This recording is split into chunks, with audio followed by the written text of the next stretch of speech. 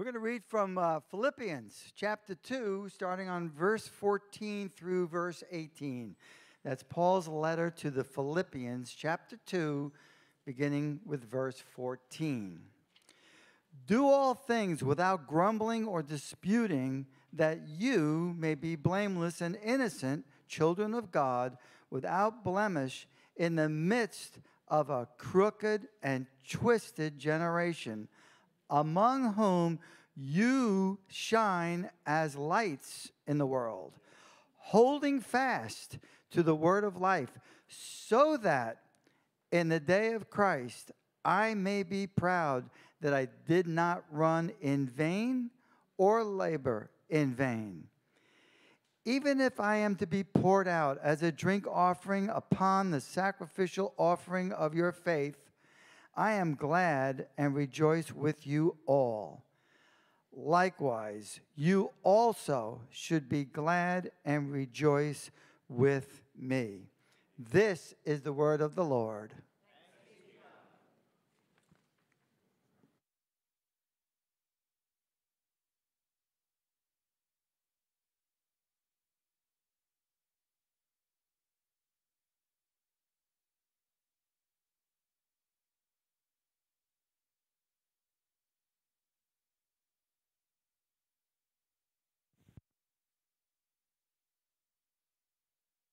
See if I'm on. There we go. Good. What a wonderful day. Amen. Already, it's been a good morning in the Lord because we had a chance to celebrate one of our seniors and actually our only senior this year. Some years we have a few and some years we have less, but because we're a small church. But love and appreciate Delaney. I've watched her grow up from when she was much younger. And so very excited, Delaney, for you and what God has in store for your life. You're a blessing. And then, of course, it's always good just to have worship and come before the Lord. Just so you know, Deb and Scott Walker, Deb plays the piano, Scott plays electric guitar. They're not with us this morning because yesterday they married off their daughter, Emily, to Jason Hall. So praise God for that. That's awesome. Good news. So we've got graduates, we've got newlyweds. I mean, the church is alive and well. Amen. And my daughter-in-love, Victoria Simstrat, my son Mark's wife, she is due to deliver anytime. If she gets up quickly and waddles out, you know what's going on. All right, that's good. We're excited. We're excited. So, want us to turn, if we haven't already, to Philippians chapter 2. We're going to be in God's Word this morning, as always, verse by verse, just letting the Scripture speak to us rather than we try to take certain Scriptures and twist them and turn them and make them fit what we want to say. We don't want to preach to itching ears. We want people who desire God's Word, the milk of the Word. And so that's why we've gathered. Hey, let me give you one good report before we get started, because probably 4 or 5 of you already before service asked me. So just to give a report to everybody, I went to Mayo Clinic in Jacksonville this week. That appointment finally took place. I was just blown away by the efficiency of that hospital, by the way. If you have major things happening in your life, that's the place to go. I'm just going to tell you. I'm not trying to disparage local medical field. I'm just saying that Mayo they have it going. And I met with a doctor, and for the first time in 6 months, I had a physician tell me, you're going to get through this. And we have a treatment, a long-term plan, and it's going to work. So praise God for that. I'm thrilled. Some of you might not know what I'm referring to, but for the last 6 months, without a break, except when I'm on a steroid, I have suffered with tremendous gout pain. And today I'm walking around, I could do a jig right here on this stage. I mean, yesterday I was doing the twist, baby. I mean, I was really having fun at that wedding. So it's a new day. Amen. Amen. So thankful for your prayers, for your love and your support. And I know that you do the same for others in this body as I do. That's what a family is. We stand with each other. We celebrate the graduations. We celebrate the weddings. and we mourn over those who have loss, and we pray for one another when we're hurting. That's what it means to be part of the family of God, to be part of a fellowship. That's why we go to church. And it's not a location, it's the people. We want to be with people who are like-minded in God. Amen? And we also pray and we share our faith with people in the community that they too might come and find Jesus Christ as their Savior and join his family. So what a beautiful life to live for each of us. Well, we're in this text. Let's start with prayer. Father, as we now turn the page and really just begin to focus in on the Word for the next few moments, I pray that, God, you would quicken the minds of every person in the room, that we would begin to see by the Holy Spirit things in the passage that we never saw before. It's not that somehow you're giving some fresh revelation that's never been known by man. The revelation's been given, but not everybody receives it because their eyes aren't open to receive it. So by the Holy Spirit today, Lord, illuminate hearts, open eyes, open ears, may we receive. And may we not just receive the word as knowledge to be stored, but Lord, may we receive the word as a way to live our lives. In Jesus' name. God's people said, Amen. Well, the first part of our text deals with the subject of complaining. But interestingly enough, if you look at our text, he finishes differently. He says in verse 17, even if I am to be poured out as a drink offering upon the sacrificial offering of your faith, I am glad and rejoice. Now, he just finished sharing with them about complaining. He's kind of getting on them a little bit because the church in Philippi had some complainers. But he doesn't end there. I love that about God's word. I love that about God. God's not afraid to identify the issues in our life, the sin that can come into our life, right? But he doesn't leave you there. Isn't that wonderful? And so Paul says, I am glad and rejoice with you. Likewise, you also should be glad and rejoice with me. Well, each of us are on a path with God, and there are days where we are more successful in following and obeying than other days. And what one person struggles with, somebody else has mastered. We're not on the same page in terms of the suffering, in terms of the temptation. We're all different.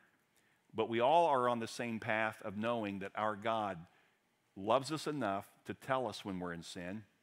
By the Holy Spirit, he convicts us. And then secondly, he's ready to change us at any moment and clean us up and give us hope and give us life and fulfillment. I love that. But we're going to deal with the subject at hand, and that is complaining. And let me just say, we live in a society where complaining is the norm. It's just the way it is, okay? I mean, look at the cancel culture. Look at the woke. All that stuff, all of that comes out of a spirit of complaining.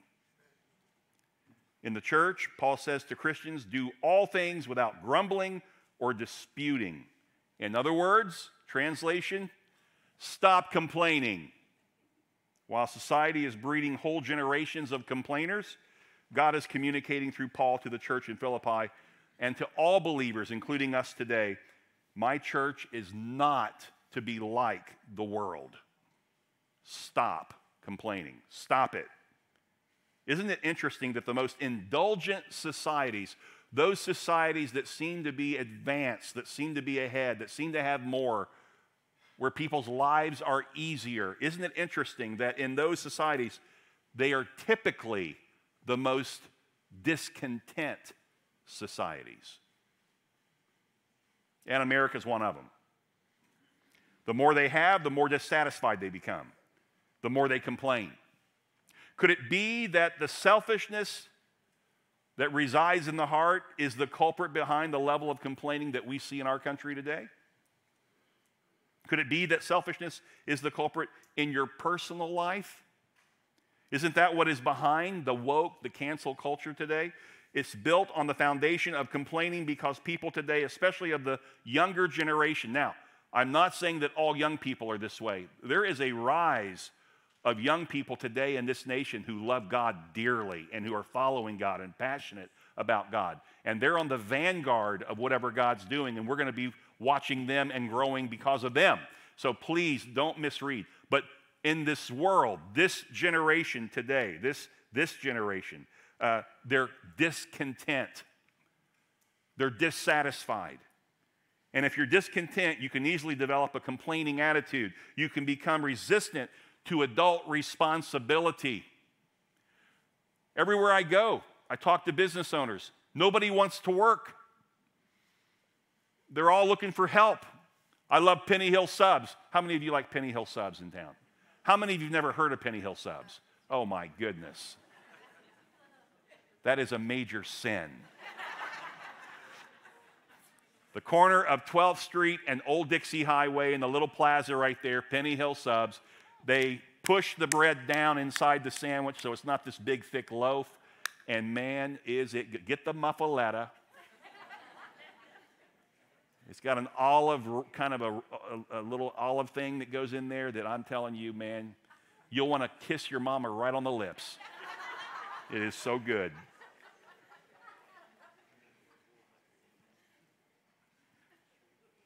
But people today are resistant. They're resistant to responsibility. You find something wrong with everything because it's not the way I like it. You end up going through life with a gloomy, disgruntled attitude, finding the need to reject things the way they are. You can't be happy with anything. This whole series in Philippians is about the joy-filled life that God offers believers. What is the origin of this grumbling and complaining? Well, we'd have to go back to the Garden of Eden to really understand it. On the sixth day, God created man. Genesis 1:26. Turn, go ahead. Genesis 1:26. Let's look at it together. Genesis 1:26.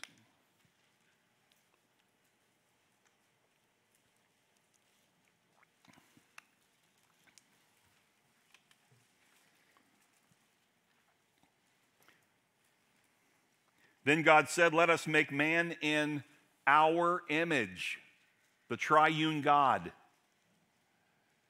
after our likeness. He repeats. Whenever there's repetition in Scripture, in Hebrew, when there's repetition, it's emphasis. God's making the point. I am the triune God. And let them have dominion. Let man have dominion over the fish of the sea, over the birds of the heavens, and over the livestock, and over all the earth, and over every creeping thing that creeps on the earth. Man has dominion. But we have people today who say, man needs to keep his stinking hands off of it. The world would be better off if man wasn't here. We just need to let the birds do what they do, and let's let the bears do what they do, and let's just leave them alone. Let's worship them because they're more pure than man. That's not the way God designed it. He says man is to have dominion. That doesn't mean man should be reckless. Doesn't mean that man should be careless in caring and stewarding the animals of the world, but it means that he's in control. That's the way God designed. I don't like that. Well, grow up. So God created man in his own image. In the image of God, he created him. Male and female, he created them. And God blessed them. And God said to them, here it is.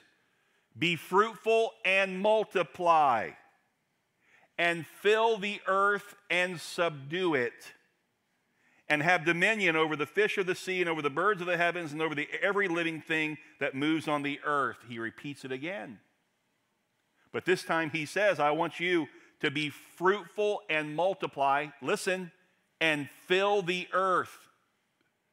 What are the social sciences saying today? Too many people on the earth. Direct opposition to God's command. Direct opposition. And God, verse 31, let's go down to verse 31. And God saw everything that he had made, and behold, it was not just good, as he said on other days of creation. On this day, he said, it's very good. And there was evening and there was morning the sixth day. Is it possible that a strong contributing factor to why there is so much grumbling today because we have not obeyed God's command to be fruitful and multiply? You say, I'm not following you, preacher. You've lost me. Have you ever noticed some of the differences between a small family and a large family? My dad comes from a family of 14 kids. My mom comes from a family of 8 kids. I'm sure some of you would say the same of your parents, grandparents, larger families. Today, that's not the case. Let me tell you one of the differences that I've noticed between large and small families as a pastor over the years. Small families have more of a propensity to grumble and complain. Children in small families. If I'm a single child in a home, more of a chance. I'm not saying that if you're raised as a single child that you're going to be a grumbler. I'm saying there's a greater propensity for grumbling, and I'm going to explain why, than if you come from a large family. And by the way, what our young people are learning in the university is either don't have kids or have one, but you need to manage and steward and not have too many kids. Direct opposition to God. Okay? While God said, be fruitful and multiply and fill the earth, are you aware that as a nation in America, that is not happening? We have disobeyed God, and we are suffering the fallout for that right now. And it's going to get a lot worse. New York Times article, it's dated 1987. I found it on the internet. Quote, the average number of people per household in the U.S. in 1850 was 5.5 per family. So a mom and dad and 3.5 kids. How do you get the half? So which one are you in line? I'm the half. Okay. 30 years later, 5.04. By 1900, 4.76. By the 50s, 3.37. By 1987, when this article was produced, 2.68. If we jump ahead to today, 2.4. Half of a kid. America's in serious trouble because you got to have a lot more than that just to sustain your population of a people group. We're not. And neither is Europe. In Italy, it's 2.4. In France, it's 2.2. In much of Europe, the Muslim people group have completely taken over. Their rate is like 6 or 7 per family. The social sciences have already said by 2050, Europe will be predominantly Muslim. I'm not talking about fictitious thoughts or this is kind of like my theory on it. This is truth. Unless numbers change, this is truth. What generally happens when you raise a small family? What goes on? Well, let's take a snapshot of a family from a dinner table. Mom or dad, whoever, has prepared this meal. It's a wonderful meal. They set it down on the table for their only child. The child looks at it and says, I don't like that. I don't like that. What happens? The parents or the parent, in case of America, it's more now parent, will adjust the family system to meet the demand of the child.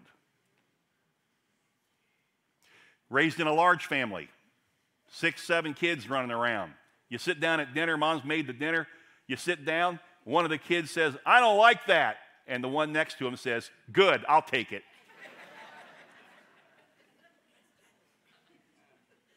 You learn real quick that selfish attitude doesn't work here. If I keep that selfish attitude, I ain't going to eat. There's a reason why my dad, we'd have people over for dinner, a group of folks, a large group, and he comes from a family of 14. He would pray, and then he'd say, now grab it and ground, don't tell him how. Because that's what he was raised in. If you didn't reach out and get something, you're not going to have anything. It teaches you to get along. It teaches you to have to work together. It teaches you to not have everything just the way you like it. In a small family, You change the family dynamic to fit the child. In a large, the child changes to fit the system. Do I have an amen on that? That's a good thing. Our country could use that right now. But we don't have it. You know why? Because we've disobeyed God. We're not filling the earth. We're not being fruitful and multiplying at the rate that the Lord tells us to do that. Sermon's over. Go home and make babies. Let's go. Amen.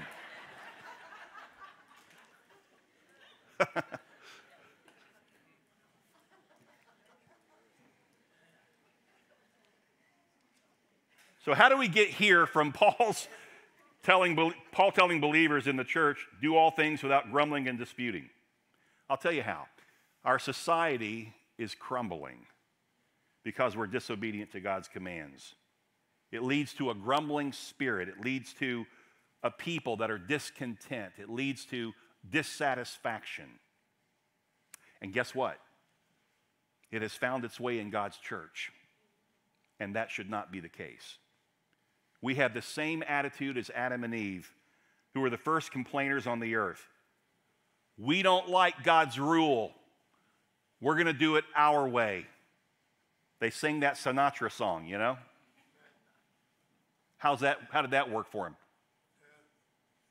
So when God cast them out of the garden, I wonder if God walked up and said, do you like apples? Yeah, we do. How do you like that apple? You're no longer in the garden. I think sometimes we could use a wake-up call, and I think that this message that Paul is giving us is one of those wake-up calls. We're breeding moody, discontent, self-centered people, people who no longer appreciate those who came before them. They no longer want any rules. They no longer want to hear what God has to say. No wonder they're miserable. If I thought and lived that way, I'd be miserable too. And you would as well. And maybe some of you are. And how does the church respond to such miserable people? Well, unfortunately, the church tries to come alongside them and comfort them in their pain and change so that they'll like it. Rick Warren, a pastor in California, this is how he decided who he would go after as a pastor. He knocked on doors and asked questions. What is it why don't you go to church? What don't you like about church? He walked out with 5 things that most people who don't go to church don't like. And he said, we're going to do those 5 things. Changing the order that God has put in place for how we should do church. Now, I'm not saying that everything Rick Warren has said or done is wrong. I'm not saying that. I'm not throwing him on the scrap heap. I'm saying that is the wrong approach. It just is. We are to come up to the standard of God. We're not to lower the standard of God. So how does the church respond? By the way, it's interesting that when God confronted Adam and Eve with their self-centeredness, because they said, that's what Satan told them, you can be like God. Oh, well, we'll go that route. That's better. And God comes to Adam in the cool of the day, looking for Adam. Well, Adam's hiding. Why? Because he's eaten from the tree of knowledge of good and evil. Now he knows he's naked. He didn't know it before. He didn't know anything wrong. It wasn't wrong. Now it is wrong. He's hiding. Genesis 3, verse 11. God said, who told you that you were naked? Have you eaten of the tree that I commanded you not to eat? And the man said, listen to these words. Because immediately what most of you are thinking right now is he blamed the woman, right? It's her fault. Look here. The woman, he said, when God said, what happened? Why? His response, the woman whom you gave to me. You, God, you're the problem. She gave me the fruit of the tree and I ate. And we've never stopped complaining since. If you're clothed in flesh and blood, there's a tendency in you, you want to complain, you want to gripe, you want to murmur. and all the other things that go with it. We've never stopped complaining. Cain complained to God about God's work in his life. Moses complained to God for not doing what he wanted him to do when he wanted him to do it. Aaron and Miriam complained to God against Moses, his chosen leader, and their own brother. Jonah complained to God because he was mad at God for wanting to save the Ninevites. Man's always complained. I could go on and on in the scripture. Let me just suffice to say that complaining to God comes natural to man in his fallen, sinful state. Truth be known, all of our complaints in one way or another, and this is a big point, all of our complaints in one way or another, no matter who we're pointing at, no matter what we're pointing at, all of our complaints in one way or another are complaints against the providential purpose of God's will. Your issue is with God. You might be calling out somebody's name and complaining about them, but ultimately they are made in the image of God. Your problem is you don't like what God has done. You're going to have to work out your salvation. This is very important. Paul just covered that whole subject for us that we just studied recently. He says, work out your salvation with fear and trembling. He's not talking about you being saved in the sense of you could lose your salvation. He's saying that every day you live out the salvation that I've given you. And you have to sanctify. You have to set yourself apart in order to do that. Don't be like the world. Don't let fleshly tendencies rule you. You are now a child of God. The old has died. The new has come. I'm a new person. Live it. Act like it. Walk in it. Paul has just told the Philippians to work out their salvation with fear and trembling. And now he adds to it the basic attitude in working out your salvation is an attitude that does not complain. Amen. No room for complaining. For some of us, that would just destroy our day if we couldn't complain. Man, I use up a lot of my energy and time in the day for complaining. What do you mean I can't complain? That's what keeps me going. They treat it like a spiritual gift. Isn't that in the Bible somewhere? The circumstances aren't always going to be wonderful and perfect. And here's the reality. You're not wonderful and perfect either. I know that's a shock for some of you this morning. Preacher. Just ask your spouse. Ask your best friend. People who really will be honest with you. They'll bring you up to speed. See, there's no idealistic world, and you're certainly not an idealistic person. We're all in this together. We're all children of Adam. We have the same tendencies as Adam. You're going to have to work out your salvation in all things that you do, and in all circumstances you find yourself. Stop complaining. God hates complaining. You say, that's a strong word. I mean it.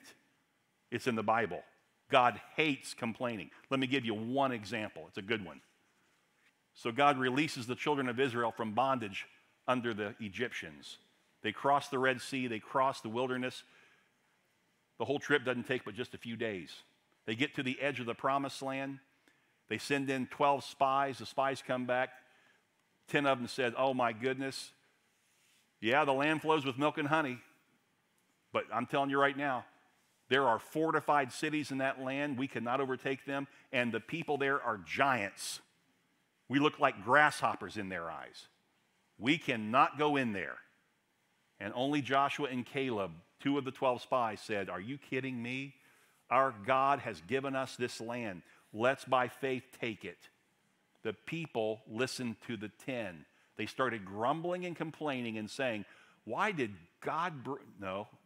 Moses bring us out here? So that we could die? No, I had it right the first time. Why did God put us in this situation? You know how I know it was God? Because how did God respond? He took it personal. And he kept them out of the promised land for 40 years. Until that generation died. Then he brought their children in. God hates complaining. He hates it.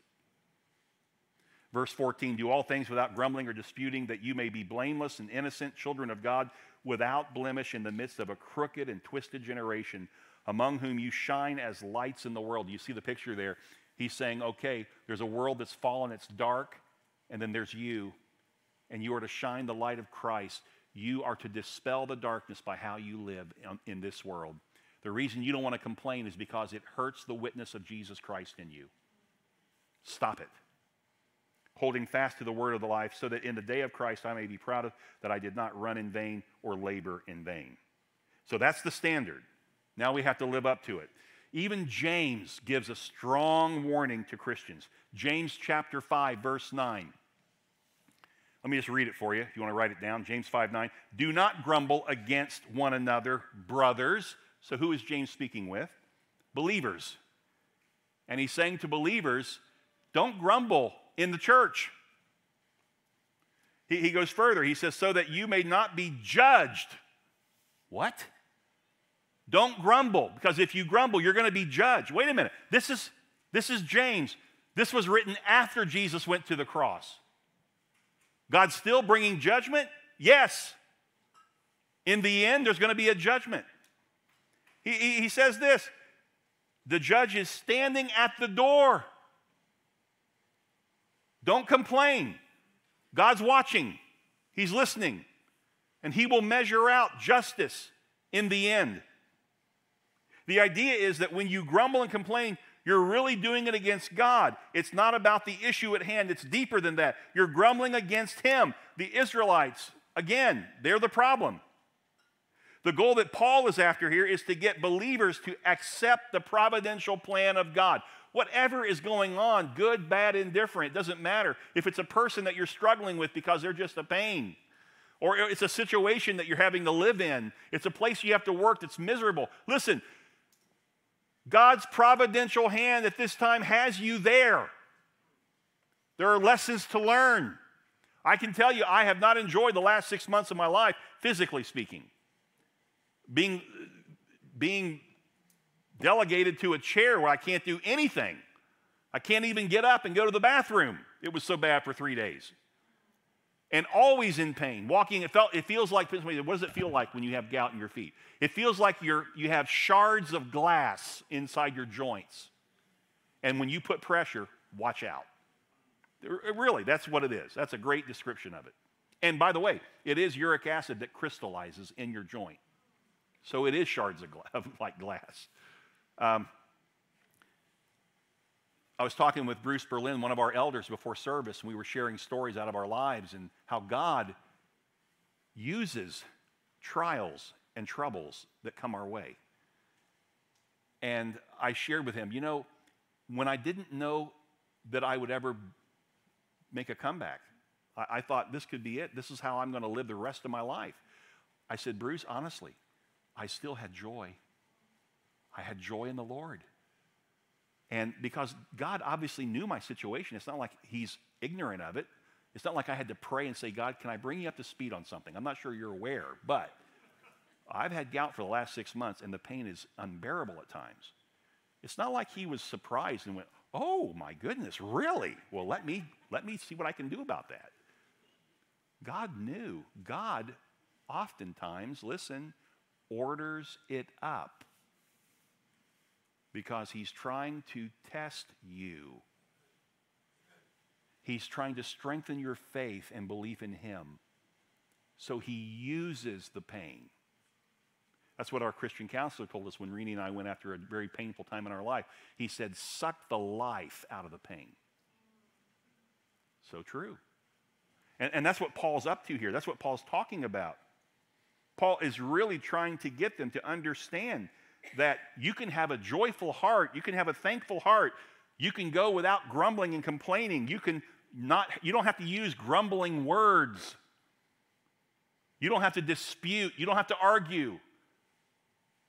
Go before God and say, Father, I don't know why you're doing this, but Lord, if you've ordered this up in my life, if this is your providential hand at this time, and it is, then Lord, teach me the things I need to learn. Instead of, why are you doing this? Why is that person so cruel? Why would you let me have a job like this? Why? Instead of that, what, Lord, are you trying to say to me? What are you doing in my life?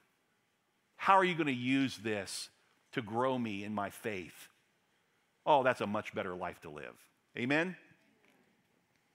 So stop complaining. This is a real problem for Christians. Have you ever eaten a TV dinner? When I was a kid, just every once in a while, my mom cooked from scratch everything. And man, it was good. But every once in a while, she'd let us have a TV dinner. Or I'd go to my friend Lawrence Wainwright's house, and I'd get to have a TV dinner. And when I was a kid, TV dinners came on aluminum trays, compartmentalized, with an aluminum cover. There's no microwave. You stick that bad boy in the oven. Okay? You got your Salisbury steak, you got your peas, you got your mashed potatoes, and you got that cherry cobbler. And you just couldn't wait for that oven to heat that thing up where you could pull that aluminum off and have that wonderful meal. Unfortunately, this is how many Christians live their life in God. I go to church on Sunday and I don't complain. But when Monday comes, I call my boss an idiot. On Saturday, I'm complaining because my neighbor got up too early to crank the lawnmower up. All through the week, complaining. You're compartmentalizing. I'm good on Sunday, but other days I get to do it my way. No! God has called you not to be a TV dinner. You are called to be a Swanson's chicken pot pie. It is all mixed in. You stick it in the oven, and man, it just kind of comes together. That's who you are. Bunch of chicken pot pies, if you're in the Lord. I'm glad I'm saying this towards the end of the message because you're getting hungry now. But I'll bet you 99.9 of you will not go out and have a chicken pot pie.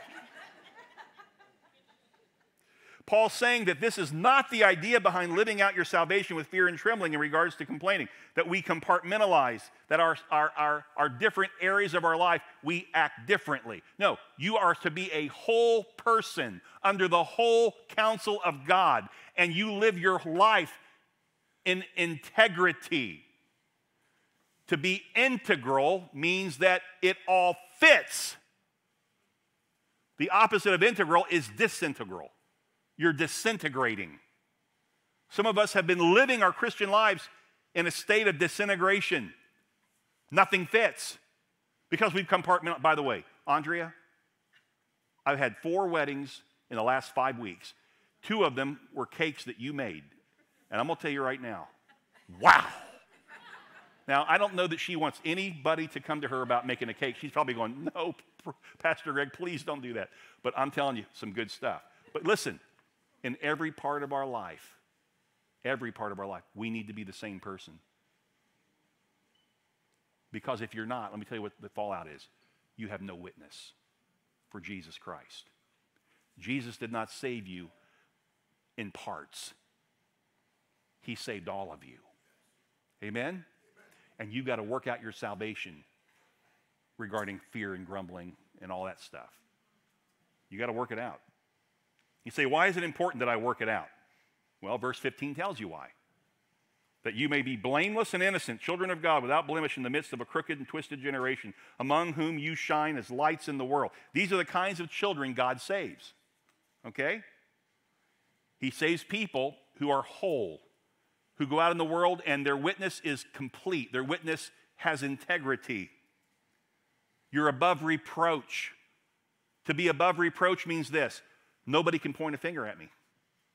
I've not given them a reason to point a finger at me. Now, some people will complain about anything and still point the finger. But you know in your heart, no, I'm living a whole life in God. I'm trying to be the same at church as I am at work, as I am at home, as I am in my neighborhood. I want to be the same person all the time. And that way, nobody can really point a finger at you. Now you have a witness for Jesus.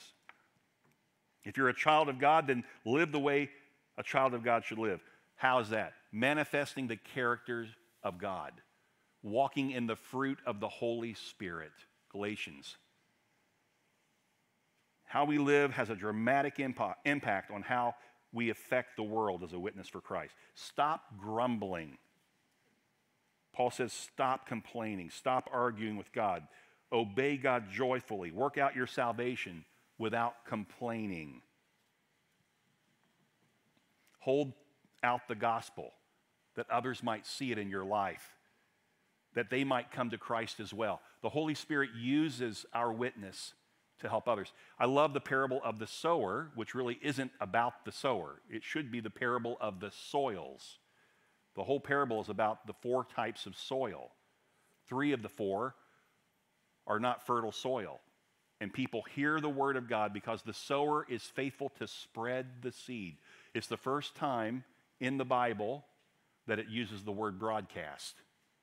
Your role as a sower is to go in this world and have a feed bag, and you just throw seed everywhere you go. You throw seed. The sower was not discriminate. He didn't say, ooh, I got to be careful because there's a hard path. If I let some seed land on that hard path, it's not going to take root. Oh, there's some rocks. Over here, some weeds. I got to be real careful to just lay the seed down where I see fertile soil. No. Jesus said the sower will go out and he just throws it everywhere. He's consistent. She's consistent. She's not measuring who she thinks will receive the seed. That's not your business. That wasn't the role of the sower. That's God's role. Your role is real simple. Get your hand in the seed bag and throw it. Yes. Everywhere. Amen. Every day. And the reason that seed is able to become more fertile is because your life reflects Jesus. Every part of your life. Not just the part of you that comes on Sunday. So it's your joyful, thankful, positive, enthusiastic trust in and love for and obedience to God that makes your witnessing effective. Church, let's go out this week and witness. Amen? Let's do the work that God's called us to do, and let's not grumble and complain. And just in case some of you are wondering, I did not preach this sermon because we've had a rising up of complaining and grumblers in the church. I'm preaching it because that's the next passage in the scripture that we're studying.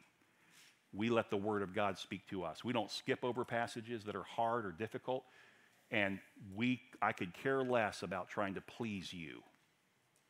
I fear God more than I fear you. So we want to be faithful to the word. That's what God's given us. Let's practice it. Amen? All right. Father, this morning, I know that this hits every one of us. It might hit us a little differently because we're all unique, but we are all children of God who know you if we're saved. And I'm praying that, Lord, those who are saved in the room would hear what you are saying through your apostle Paul, and that we would line up, we would join you, join your providential will for our lives and for our families and for this world. God, may we be on your team. May we carry out your great commission. Father, for those who are here that are not saved, Father, oh, how we pray that they would come to understand that you are the triune God and the second person of the Trinity, your Son, Jesus Christ, came to this earth, fully God, fully man.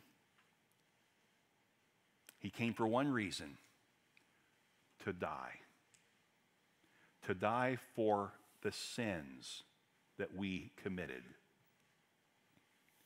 And we are today so ever thankful and grateful that our Lord and Savior, Jesus Christ, obeyed you, came in your providential plan, carried it out to completion, becoming our substitute on the cross so that you and your wrath and your anger against sin and the sinner could be satisfied by his death. And the beauty is that we don't have to do something to receive the full release from our sin debt. Jesus, you did it for us. All that you're asking us to do is sense and know that, God, you are calling the sinner to repentance, and you are going to enable them to repent and give them the faith to believe in the work of Jesus on the cross. Oh, God, today may that happen right now in the room. Anyone here who does not personally have a relationship with Jesus, that they would by faith receive the work of the cross, the gospel, and with a repentant heart confess to you that they are a sinner and they're in desperate need of your saving grace, and then receive it. Oh God, thank you. Thank you, thank you. This life is worth living when you're in it. And I pray that, God, somehow we can have an impact on this society that's going in the wrong direction, and that people can be saved through us and our witness. We pray it in Jesus' name. Amen. Amen. We have elders and we have prayer partners who will come and stand across the front.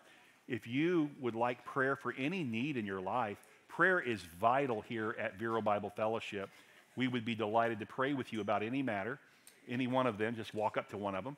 And then secondly, if you received the Lord today by faith, if you prayed to receive him, listen, come up and tell someone. We'd like to write your name down. We'd like to celebrate that victory. The Bible says that heaven rejoices when one sinner repents. And that would be you if you got saved. Heaven right now is celebrating you. And so come and tell us. We'd like to celebrate with you as well. All right? God bless you. Thank you for being here today. Go out this week. Be salt and light. Amen.